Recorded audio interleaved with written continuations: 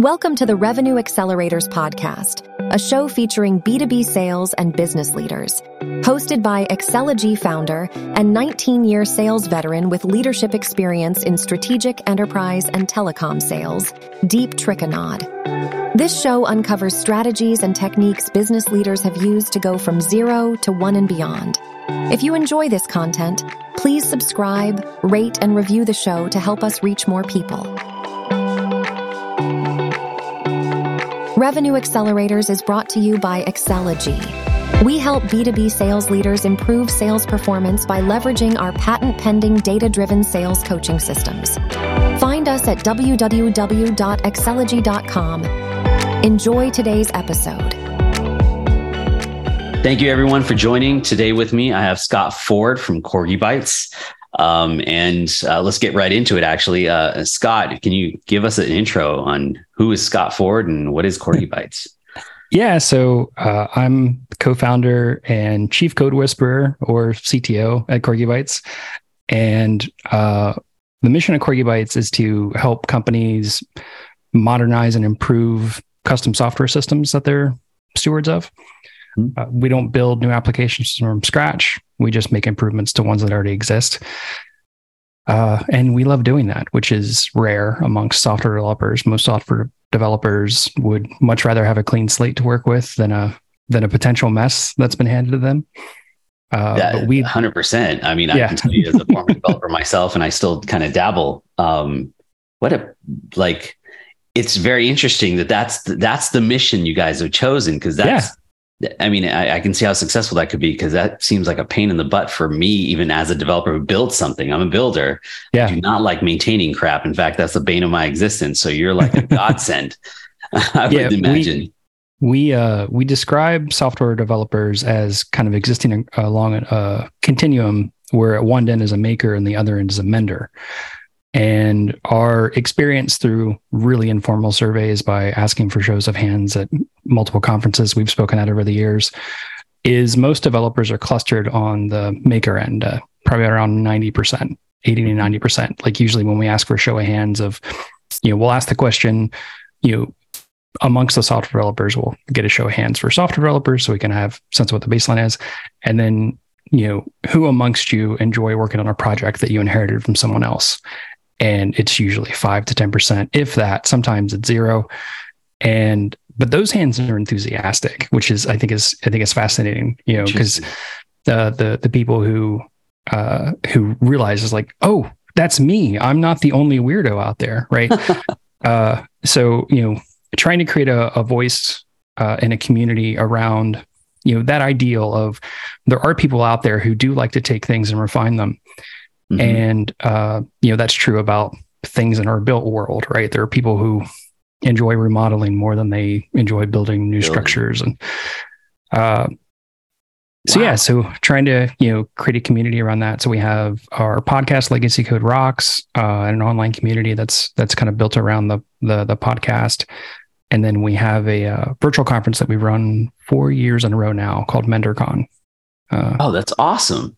Yeah. Wow. So do you have, like, in that sense, because you have your following and all of that, I can imagine how, I mean, I have so many questions. So how did you actually, let's start at the beginning. Like, so you were a developer. I LinkedIn stalked you. You're a developer for quite some time. And then you started Corgibytes. Like, what was that threshold? How did that come to be where you were like, all right, you know what, I'm just going to go out on my own, or I'm going to do something on my own? Can you kind of... Yeah, the desire to go out on my own was largely built around the recognition that I wasn't really happy anywhere that I was at. I kept job hopping. So if you dig deep into my LinkedIn resume history, you'll see like 8 months, 9 months, 13 months, 8 months, 6 months. Yeah. And, I just kept jumping. And sometimes I would go back to places I'd been before. So there are like 3 companies in my resume that I worked for twice, which, like, who does that? That's true. I guess I didn't burn any bridges, which was great. But I tried some product development companies thinking that maybe it was, contracting and consulting that I wasn't enjoying. That wasn't quite it. I tried some, and so it was like, I tried working for small companies. I tried working for big companies. I was trying to figure out like why I wasn't satisfied anywhere. And so I thought maybe I just need to work for myself. I need to be my own boss. So ventured out on my own and found a co-founder. So Andre Goulet, who came on as my co-founder about 6 months to a year after like establishing an illegal entity, but no revenue, no customers, no products, no real idea of what I was doing. I just like, I don't want to work for anybody else. Yeah. And Andre was like really intuitive and really insightful and said like, oh, with your skills, like here are like 15 things you could go try to do. And then along the way, you can learn what it is you really want to be doing. So she and I, like our first business model for Corgibytes was, she had a copywriting background and I had the software development background. And so we were like, well, we'll build small websites and apps for, by partnering with designers and allow independent designers to chase larger projects that they might not be able to chase on their own. And that was successful for like a handful of clients, but, didn't really grow beyond that. And kind of noticed I wasn't having that satisfaction again. Like here I am out on my own and I'm still not enjoying the work. Interesting. So we were, around that time we had to kind of put the business in simmer mode and both got full-time jobs. We got married somewhere in there as well. Oh, congratulations. Yeah. That seemed to work out at least. Yeah. So, marrying your business partner, luckily when it's just two of us, HR doesn't have to get involved. Right. But, and so we were watching TV one day and, it was an episode of This Old House and I had never really watched This Old House before. And for listeners who aren't familiar, it's a show about remodeling old houses, most of them in Boston. Yeah. And I was looking at it and I had owned an old house ages ago and I had done a lot of remodeling work in it. And I was watching the show and it really struck me as different than similar programs I'd seen on other networks where the focus was very much like going in and being disparaging about the people who worked on the structure before and like what idiot did this and ripping everything out and kind of building things new from scratch and like cutting corners and taking a hurry and trying to do it as cheap as possible. Right. Just to flip the structure, like, Yep. And it just seemed like everything I didn't like about software development and in the way like some software projects were approached was like showing up on those other networks. But then when I watched This Old House, it's like they're going in with a lot of respect. Yeah. And they're saying that like, okay, so the person who worked on this house before likely didn't know better. Right. So they didn't say, benefit of the doubt. Like, okay, like they recognition that they'd done their best and then like, we're going to make this right. I love that. And so it was like this honoring of the people who came before, honoring the structure, working hard to blend improvements with what was already there so that, kind of on a lot of the houses that they worked on, their goal was to make it look like no work had been done.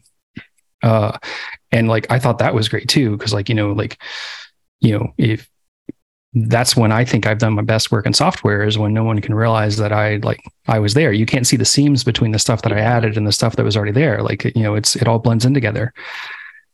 And so I commented on Andre, I'm like, I want to do that. And at first she was confused. She thought I wanted to move to Boston and remodel houses. I'm like, no. Like what they're doing for houses, I want to do for software. But no one will let me do it. And no one has let me do it on past projects. And so then I reflected back on like, we kind of looked at my resume and like every single job I'd been at, when I first got there, I was told, here's a bunch of stuff. Here's a bunch of bugs to work on so you can get familiar with the project. Yep. So go fix all these bugs. And that was fun. That's awesome. And so, but then it shifted to, okay, now you know enough about the system, you have to go build features.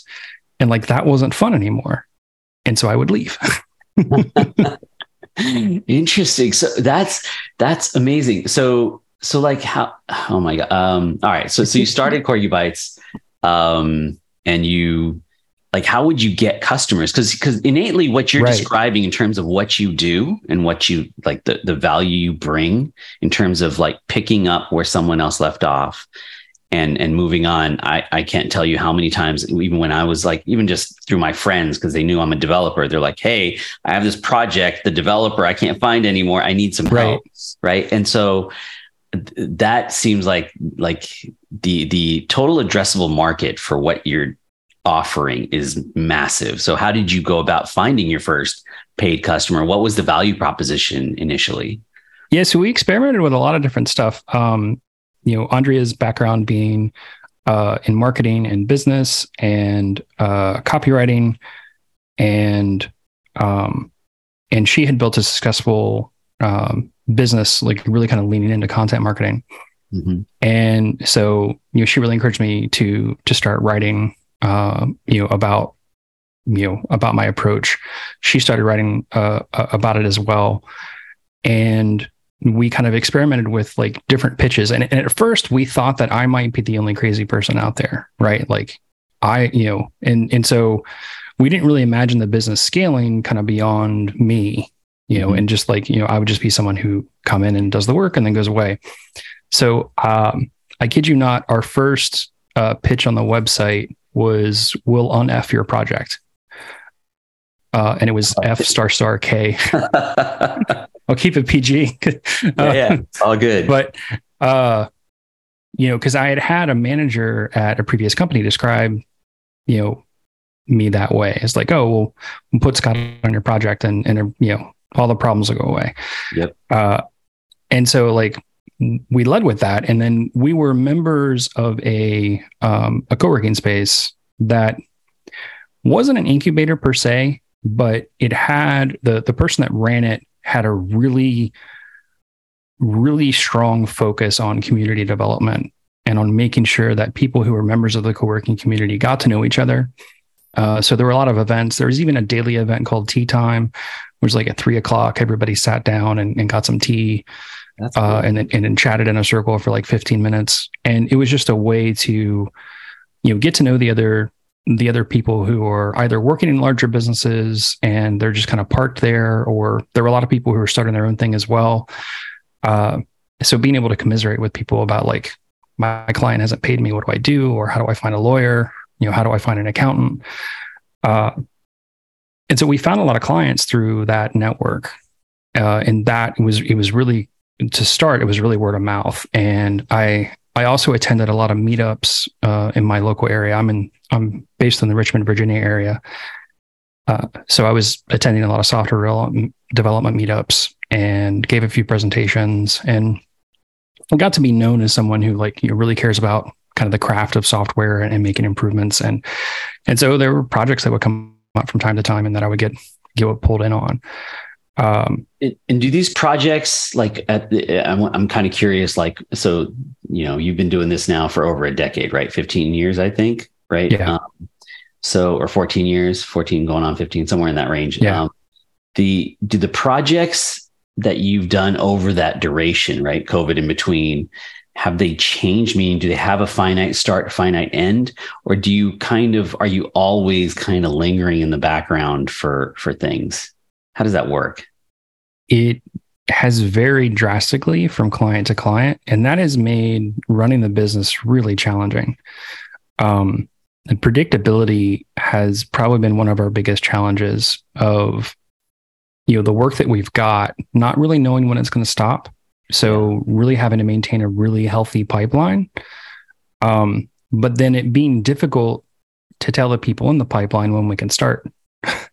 Yeah. So because we don't often have a good sense of when we're in the business of making things better, and there's no end to that, right? That's where I'm going with this. Things can always be better. So we work really hard to make sure our customers in the driving seat of whether or not we've reached good enough. When have we hit diminishing returns, right? When does it no longer make sense to keep us around because of our hourly rate or what they're getting out of it? We have some customers who've been with us for like 9 years, right? And we just do a little bit for them every month. And we have others where it was like, 3 people full time, but that lasted for like 6 months, right? And so there's a lot of variation in between those two ends of the spectrum. So actually, you answered the question, part of my question. So like, you have some customers, you mentioned, you come in and you un-F things, which is awesome. Right. But at some point in time, using this whole old house analogy, right, that the project, the remodel is basically going to be done. Whatever you originally hired to do is going to be done. The problem is solved. Yeah. Yeah. And so, and I'm sure that they've found like anybody that you've done that for, I'm just speculating, but I'm guessing that they're like, you're their security blanket. Like when you go off into the ether, you're done with that initial project. They're going to do various things to F it up again, I suspect. Yeah. Likely. And you have to come back in and even though we do try to provide coaching along the way to like keep people from getting back in that spot, it happens. Yeah, and we have had some customers come back to us. We've had people come to us in the sales discussion, and then we've looked at what they've got, and we're like, "You don't have a big enough a mess. You can't. You don't have a big enough mess. You can't afford us. Yeah, right. Like, go make a bigger mess, and let's talk in a year or two." Yep. And they've come back and they're like, we made a bigger mess. And how do you know? And it's a profitable mess, right? It's a profitable mess. Like they've built a business out of that mess. And and that's the thing we try to help them celebrate is like, congratulations, you have a mess that's worth cleaning up, right? Like you validated this and like people are willing to pay for it. And now you're wanting to invest in making it even better, but you've got to clean up some of the the cruft that's accumulated along the way. So you're kind of talking about now qualifying, right? So like the way you qualify your prospects, your clients and whatnot, how do you what is your threshold for Corgibytes on this is profitable for Corgibytes or not? Like, is there a number of lines of code? Like you mentioned the mess, right? Like how do you quantify the size of the mess that makes it worthwhile, both for you and your client? Yeah. So historically, what we've had the most success with is starting with some kind of assessment that we deliver. And, we've got assessments of varying sizes. So there's like, a pretty light assessment that weighs in way cheaper than or like a really in-depth deep assessment. Mm-hmm. And it's really kind of evaluating, like, can the customer afford the assessment? Right. Like that's a big qualifier is, because if they're not able to afford the assessment, they're not going to afford the project. They're not going to be able to afford to have us help with anything. Yeah. And sometimes all we end up delivering is an assessment. Because we include recommendations, and our goal is that what we're delivering can be used by another firm. Like we do not want to be delivering advice that only we can perform. Because to me, that's just I don't think that's ethical, right? Like that doesn't jive with my ethical compass. I want to make sure that I'm delivering something that has durable value. Absolutely. So sometimes, we're in that assessment, we deliver recommendations, and then the if there's an existing software team, they'll look at those recommendations and they'll say, okay, we've got this, or we have a relationship with another vendor who we think who can help us with this. We'll shop it around. Mm-hmm, or we want you to help with this. And so that's kind of like, that's been a big part of it is it's a way for us to kind of do some of that qualification where we can kind of see like, okay, what's needed? Because one of the challenges with the work that we do, it's very similar, like kind of going back to the metaphor of a physical structure. You don't know what's behind the walls, right? Yeah. Like you don't know how big the project is. You don't know where the scary things are because you haven't had a chance to like poke in and look around. Like you really need to poke in and look around to really get a sense of even be able to tell the customer what kind of pricing ballpark they're in. Like, do they, are they looking at like a $10,000 engagement or $100,000 engagement? Like, or $10,000 engagement? Like, not even knowing what order of magnitude spend they're going to be looking at, based on initial conversations.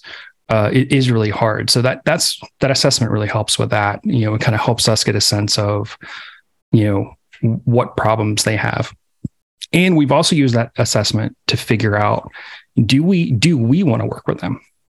I like that. Yeah, absolutely. Yeah. Because during the assessment, if they're just going to be a pain in the butt client, then you want to get out as fast as you can. Yeah. And try to do so respectfully. But we've had at least 2 customers where after delivering the assessment, we did not offer to continue working with them. They asked and we told them we weren't able to help. So that brings me to so how do you find prospects? What is your go-to-market strategy? How are you, is it marketing? You mentioned your partner in both professionally and personally is content writer, right? So is there do you lean on marketing? Is it is it referrals? Do you have alliances and partnerships? How do you find your next month's projects and things like that? Word of mouth has been the biggest driver. And that's been largely driven by my personal network and Andrea's personal network. And the effort that we've put into nurturing that network and the work that we've done around content. So, content marketing, is a big factor. And then also going to conferences and speaking at conferences when we can, and then networking at the event. And, it's often that we'll leave an event either as an attendee or as a speaker with, 3 or 4 leads. Oh, nice. And so that's probably the most successful strategy that we've been able to use, is to go to an event, get to know people. I didn't know anything about sales before working with Andrea. So I'll just put that out there. So if I sound smart, it's not because I'm smart. It's because she taught me well. The approach that we take is to try to be helpful. So listen to the problem that somebody has and then offer helpful advice. And sometimes that's not working with us, right? But kind of hopeful that through that word of mouth, that will kind of ripple out, where one of those people that we were helpful to who ended up not working with us will mention us to somebody else, or they'll hear of somebody with a problem. So we try to leave everybody with a with a nugget of kind of a catchphrase. If you and one of the ones we use often is if you ever hear somebody say they're afraid to make a change to something, or that they've got a nightmare on their hands, or that things are taking way too long to build than they used to be, then that's a cue. We try to leave that as a cue for people. If you hear somebody say this, think of us. Yep. So, kind of trying to have those kind of phrases in our pocket, similar to an elevator pitch, but it's more of it's like a hook of if you hear somebody say this, then think of us. And then that's through just the referral network that basically you've built, right? So you've kind of trained everybody on how to almost pre-qualify for you. Right. I'm sorry, go on. Okay. Sorry. Yeah. Go ahead. Your turn. Make it happen. Okay. So I was going to say, we've experimented with lots of other approaches. We've tried email marketing campaigns. We've tried LinkedIn marketing campaigns where we've hired a company that had people who were sending out emails on our behalf and hitting up people on LinkedIn on our behalf. And, I feel like we got no return on that investment.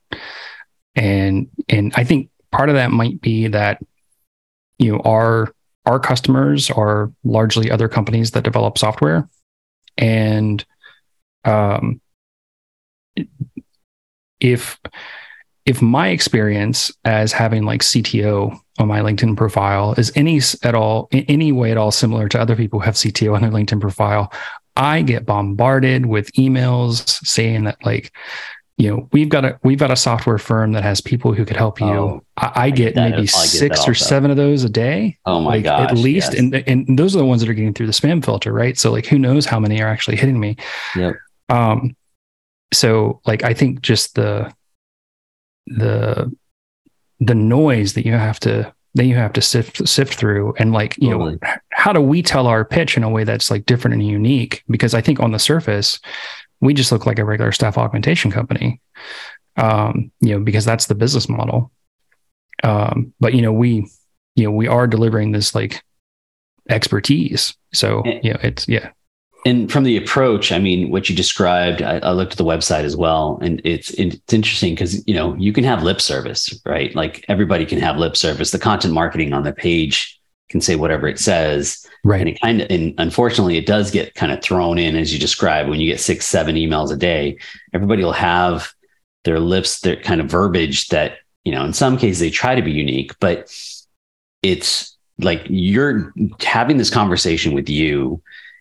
It drives that point home way more than reading it on your webpage. Like it comes across on your webpage. I can tell you, like from firsthand, like, oh, it's interesting, right? That Thanks for the feedback. That respect for, like in terms of what you guys value, it definitely comes across on the page, but there's a little bit of just kind of skepticism from me. It's like, all right, are they really, like, is that where it's actually coming from? Like, where's the spirit behind the words that are on the page? And honestly, like until I had this conversation with you, it was just that. It was words on a page. It was like, all right, this is their kind of their positioning and their value proposition. But then when I speak to you and hear it directly from you, like that respect, right? That value for kind of where they're starting from and what they're trying to get to is so different than what other traditional staff aug, where they're just like, let me throw hours at it, let me throw people at it, and bill you on a P times Q, and that's what you have to pay at the end of the month. And I think something that like it's challenging to condense. It's challenging to condense all of that into like a tweet sized blurb, right? Like when you compress, there's information loss, right?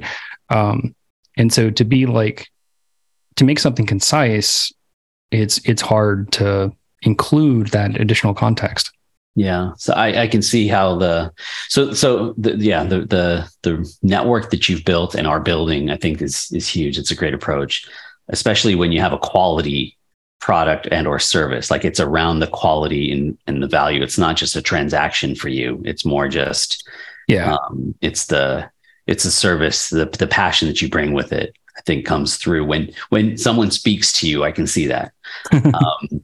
So the question for you, I mean, I think like if for 10 leads that you get, of the ones that you've qualified that are legit, they have a big enough mess that you need to solve for and help with, they have budget.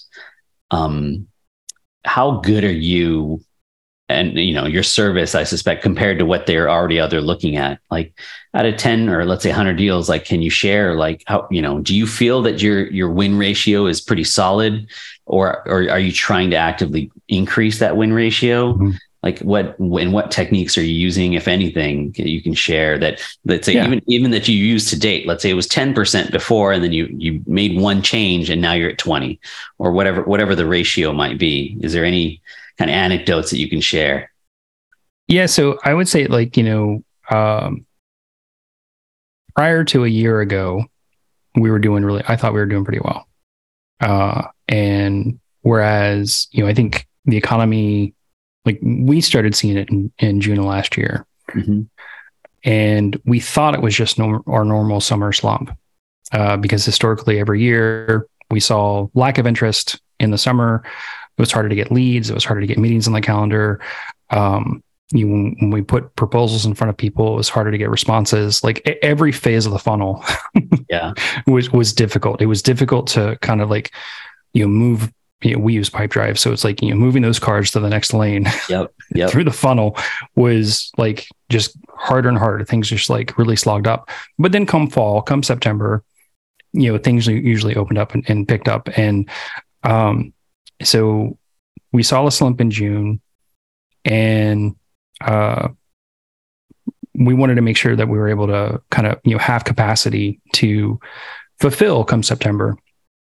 And so we kept some people on who we otherwise would have let go, if we hadn't been expecting that there'd be an uptick. And then we have a product that we're trying to get off the ground that we've been bootstrapping. And so we took that development talent and redirected those people to that product. So you're really kind of investing in that. And then we had some internal operations things that we wanted to shore up. And so, some tools that we built for ourselves. And so, try and, use that, you use that time to remodel yourselves. Yeah, right. Yeah, exactly. Which we're not so great at all the time. Like the shoemaker's kids kind of dilemma.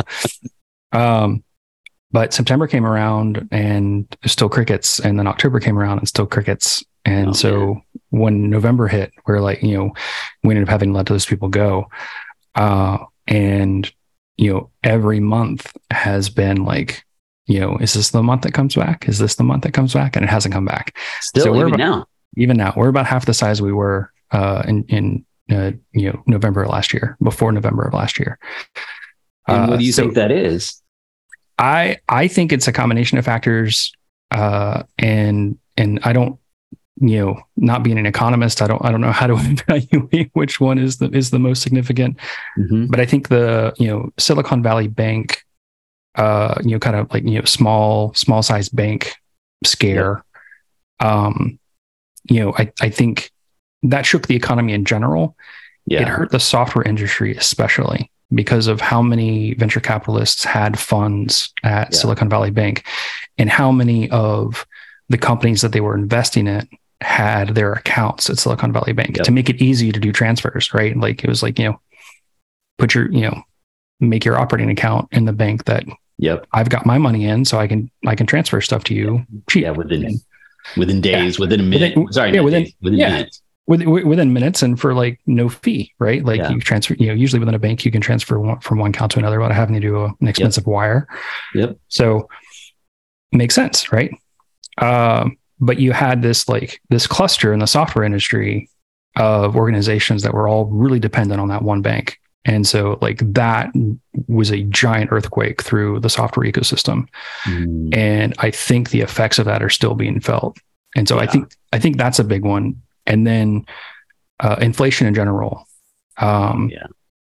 So, things getting more expensive for our clients, things getting more expensive for our staff. We're trying to raise our rates, like everything else is getting more expensive. So, I think that puts a little bit of negative pressure on things. But things are still a mess. So where do you suspect, when I say the messes are still there? Yeah. Right. The messes are still there. And they're likely accumulating and getting worse. And so are they just not doing anything about them? It's kind of like, the neighbor's house that's not being mowed, their lawn's not being mowed. They're just letting the weeds grow, basically. Yeah. They've waited this long. What's another month? What's another 6 months? Right. And so I think there are some organizations that come to us after not having done any maintenance for 5 years or 10 years. Yeah. Right. So, putting things off another 6 months, another quarter, in waiting to see, will we still be able to afford it 6 months from now? Yeah. And I can see the wisdom in that, right? Like that makes sense to me. That's fair. So I think, that ends up kind of driving, some of the decisions, and then there were massive layoffs through the tech industry. Yes. And so you had a lot of talent hit the market. And so I think you have organizations who are looking at well, we have this mess on our hands. We could hire somebody to clean it up, right? Like as a full-time employee, or we could, contract it out. And hey, this person worked at Google. Yeah. Because they were laid off from Google. Yeah.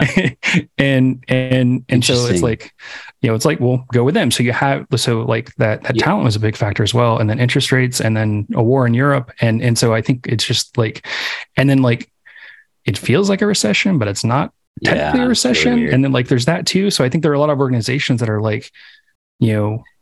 trying to be really cautious with making sure that the cash they have on hand is going to stretch them through a potential crisis. And so they're just not as willing to spend. So are you looking, as you look at the landscape and kind of as you're trying to buy time, because this is only a matter of time before it all comes back, I think. Right? Exactly. And so that's exactly what we're trying to do. We're trying to weather the storm. We're really trying to buckle down. I know there are still companies out there that would benefit from our services, and I know we can find them. It's a lot harder now than it ever used to be. Yeah. So, trying to attend way more events than we have in the past. That's what trying to make sure that, like, even though we've made significant cuts, that, you know, those cuts aren't going to affect our ability to respond when things pick back up. So trying to look at like operational processes and like, because so like we're going to run into a challenge once things turn around where our sales pipeline isn't going to be our issue. Our talent pipeline is going to be our issue, right? Yeah, like we're quickly going to pivot to a different kind of sales, right? We're going to that's what I was going to ask. We're going to be selling ourselves to people to come work with us. So, yeah. Well, I mean, that's one pivot, right? In terms of like focusing on fulfillment of the personnel or the resources to be able to deliver on whatever you've sold is one thing, but even the selling motion that you had before with the network and all of that was working for you. Mm-hmm. Are you exploring to be able to pivot? Are you exploring other ways?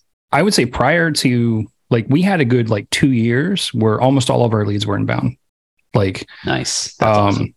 So, wow. And I think, and I think that really just speaks to the power of the word of mouth marketing, and then the content marketing that we had, and just like the quality that we built up in the content that we had. And our content engine has really dried up, and we're trying to get that unstuck. Like if you go look at our blog, like, you know, we haven't put anything out in 2023. I don't think we had, like, maybe 1, maybe 2 posts in 2023. I think that's not so great, right? Like we were putting out something like, you know, every 2 weeks. You know, we've kept the podcast alive. The podcast is regularly every other week. Yep. But the blog, it has not been there. We also had, like, you know, we had some successful partnerships with other prominent industry publications. Andrea helped with an article in First Round Review, and that went viral for us. And, you know, we still get inbound leads based off of that article. And nice. I think it came out in like 2017, 2018, something like that. And we're still getting leads from it. Huge. That's fantastic. Not nearly as many as we used to, but like they still come in. Still something happening. So I think, you know, we were having so much success with just inbound. Like servicing the inbound leads we were getting was enough to keep us fed. And enough to keep us growing at the rate that we were comfortable growing. And, you know, like, we're not looking to be a hockey stick company, right? Like we're not looking to scale up to be hundreds of thousands of employees. Like, you know, we're just like slow, steady growth has kind of been our goal. We had the tagline for one of our strategic goals for, I think it was like 2020. Our goal for 2020 was measured growth. So like, we want, and it was intentionally a double entendre, because it was like, we're going to measure our growth, and we want our growth to be intentional. Deliberate. Yeah. So, you know, we were looking to, you know, so we kind of had a goal for how much we wanted to grow by. And it was like, you know, like 20%, like it wasn't like a huge problem. We brought on a new salesperson to help. She was plugged in to networks in the startup community. We got her on board late February 2020, and then you know how this rest of the story goes. Oh man. Well, I'm happy to hear you're still around. So as you look kind of going forward, though, I understand there's still some troubled waters you're still trying to navigate. But like, what brings you hope? Like, what are you excited about for the next 6, 9, 12 months for Corgibytes? I am really excited about, you know, just continuing to fulfill on our mission and continuing to do the good work that we've been doing. I'm cautiously hopeful about how we can incorporate AI into the services that we provide to make us more efficient and more appealing, because we're not cheap. So, you know, if we can move faster, then, you know, that can be a way that we can differentiate ourselves. There's some risk there that the tools could be just as good as doing what we do as we are. So we're trying to really kind of lean in and embrace those new technologies as they come out, try to stay aware of them, use them ourselves, and try to figure out, like, what are the nuances. And so, like, I think, you know, that's some of the content that we're going to start cranking out once we get our content engine back up and running, is, you know, what are the gotchas for using some of these, these generative models for software development, for, kind of cleaning up code, cleaning up messes, because there are some tools that can be really powerful for that. Absolutely. But I think your approach, I mean, my 2 cents is your approach to what, like specifically your approach, Corgibytes, in terms of the respect for existing code and all of that, provides you potentially with a unique value proposition with the AI, because then someone else is going to come in and kind of rip and replace. Right. And so, or build from scratch using the same tools, which may be okay. But if there's some value proposition, because the thing is, like, everybody's played with it. I've played with it. It's not a silver bullet. It's not. It's not. It requires very deliberate and very componentized or very pointed tasks. It's great for example, what I'm probably going to use for this is like, all right, help me tailor the LinkedIn post for our podcast, right? And take the transcript and stick it in, like, it's good for that. Yeah. But even then, if I want to tweak something and I ask it to tweak it to accommodate something, it doesn't, it's horrendous. Yeah. It's pretty bad. Right. So it's good for like the first draft of a copy. Exactly. But then second, third, fourth, final draft, you can't use it for that. At least that's my experience, my personal experience. So, that's something that we're kind of hopeful for. A challenge that we've had with a lot of organizations that we wanted to work with is, in order to clean things up safely, you need a really good testing strategy in place, because you need to know whether or not you've broken anything in the process. Definitely. And testing is often an area that a lot of teams neglect. So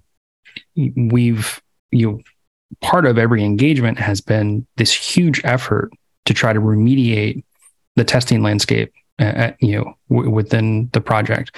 So trying to get some automated tests in place to really help drive the effort. And that has been a huge cost. And I think that's turned away a lot of potential customers, who I think have honestly gone and just taken a look at that price tag and just decided to build from scratch. And hopefully when they built from scratch, they're building tests as they go, so they don't just repeat the problem. Right. But I'm hoping that, that there's an opportunity to kind of use some of the AI to kind of like establish that safety net pretty quickly. And then I think that would help unlock the doors for us to being able to come in and safely help.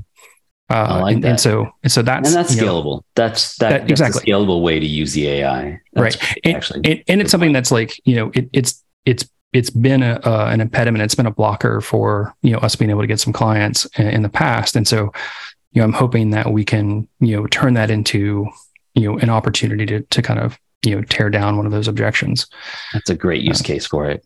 Thank you. Thank you, Scott, for taking the time to talk with me. Is there anything that you'd like to share that I didn't line of the discussion that went down that you'd want everyone to know that's listening in, either about yourself or Corgibytes or anything? Yeah, I think, just one other thing that I was mentioning earlier is, or I was going to mention. So like, kind of one of the ways that we're trying to adapt to the current marketplace is really looking at lower cost ways to engage with us, where, kind of historically, projects that we've been on have been at, pretty high dollar spend per month. Yeah. And so we've been trying to look at, how can we be helpful at lower dollar amounts, lower monthly expenditure amounts. And so, we've been looking more at like, providing some coaching services and, just meeting with the CTO like once a month and providing some advice and some feedback. So that's something we've opened up, and like that could lead to more work, right? Yeah. Like that it's establishing a relationship. And so like trying to find ways for people to get to know us and know what's unique about us, but without having them to spend a lot of money to do it. And so that's something that we're really trying to look at is what are some low risk ways that someone can engage with us. And if it doesn't work out, it doesn't work out. But if it does, it could be awesome. Right. So yeah, absolutely. That's something else that we can experiment with. I wish you the best. I think that's a great strategy, actually. I mean, it kind of builds on your networking approach anyways. But providing services that are smaller package just to kind of get your foot in the door, the whole land and expand strategy. Yeah. It kind of drives towards that. But But in any case, thank you so much, Scott, for your time. I took you way longer than I originally promised. So thank you for sticking around longer. Yeah, we did. And for everyone listening in, thank you guys for listening. Until next time, take care. All right. Bye. Be sure to check us out at www.excelogy.com.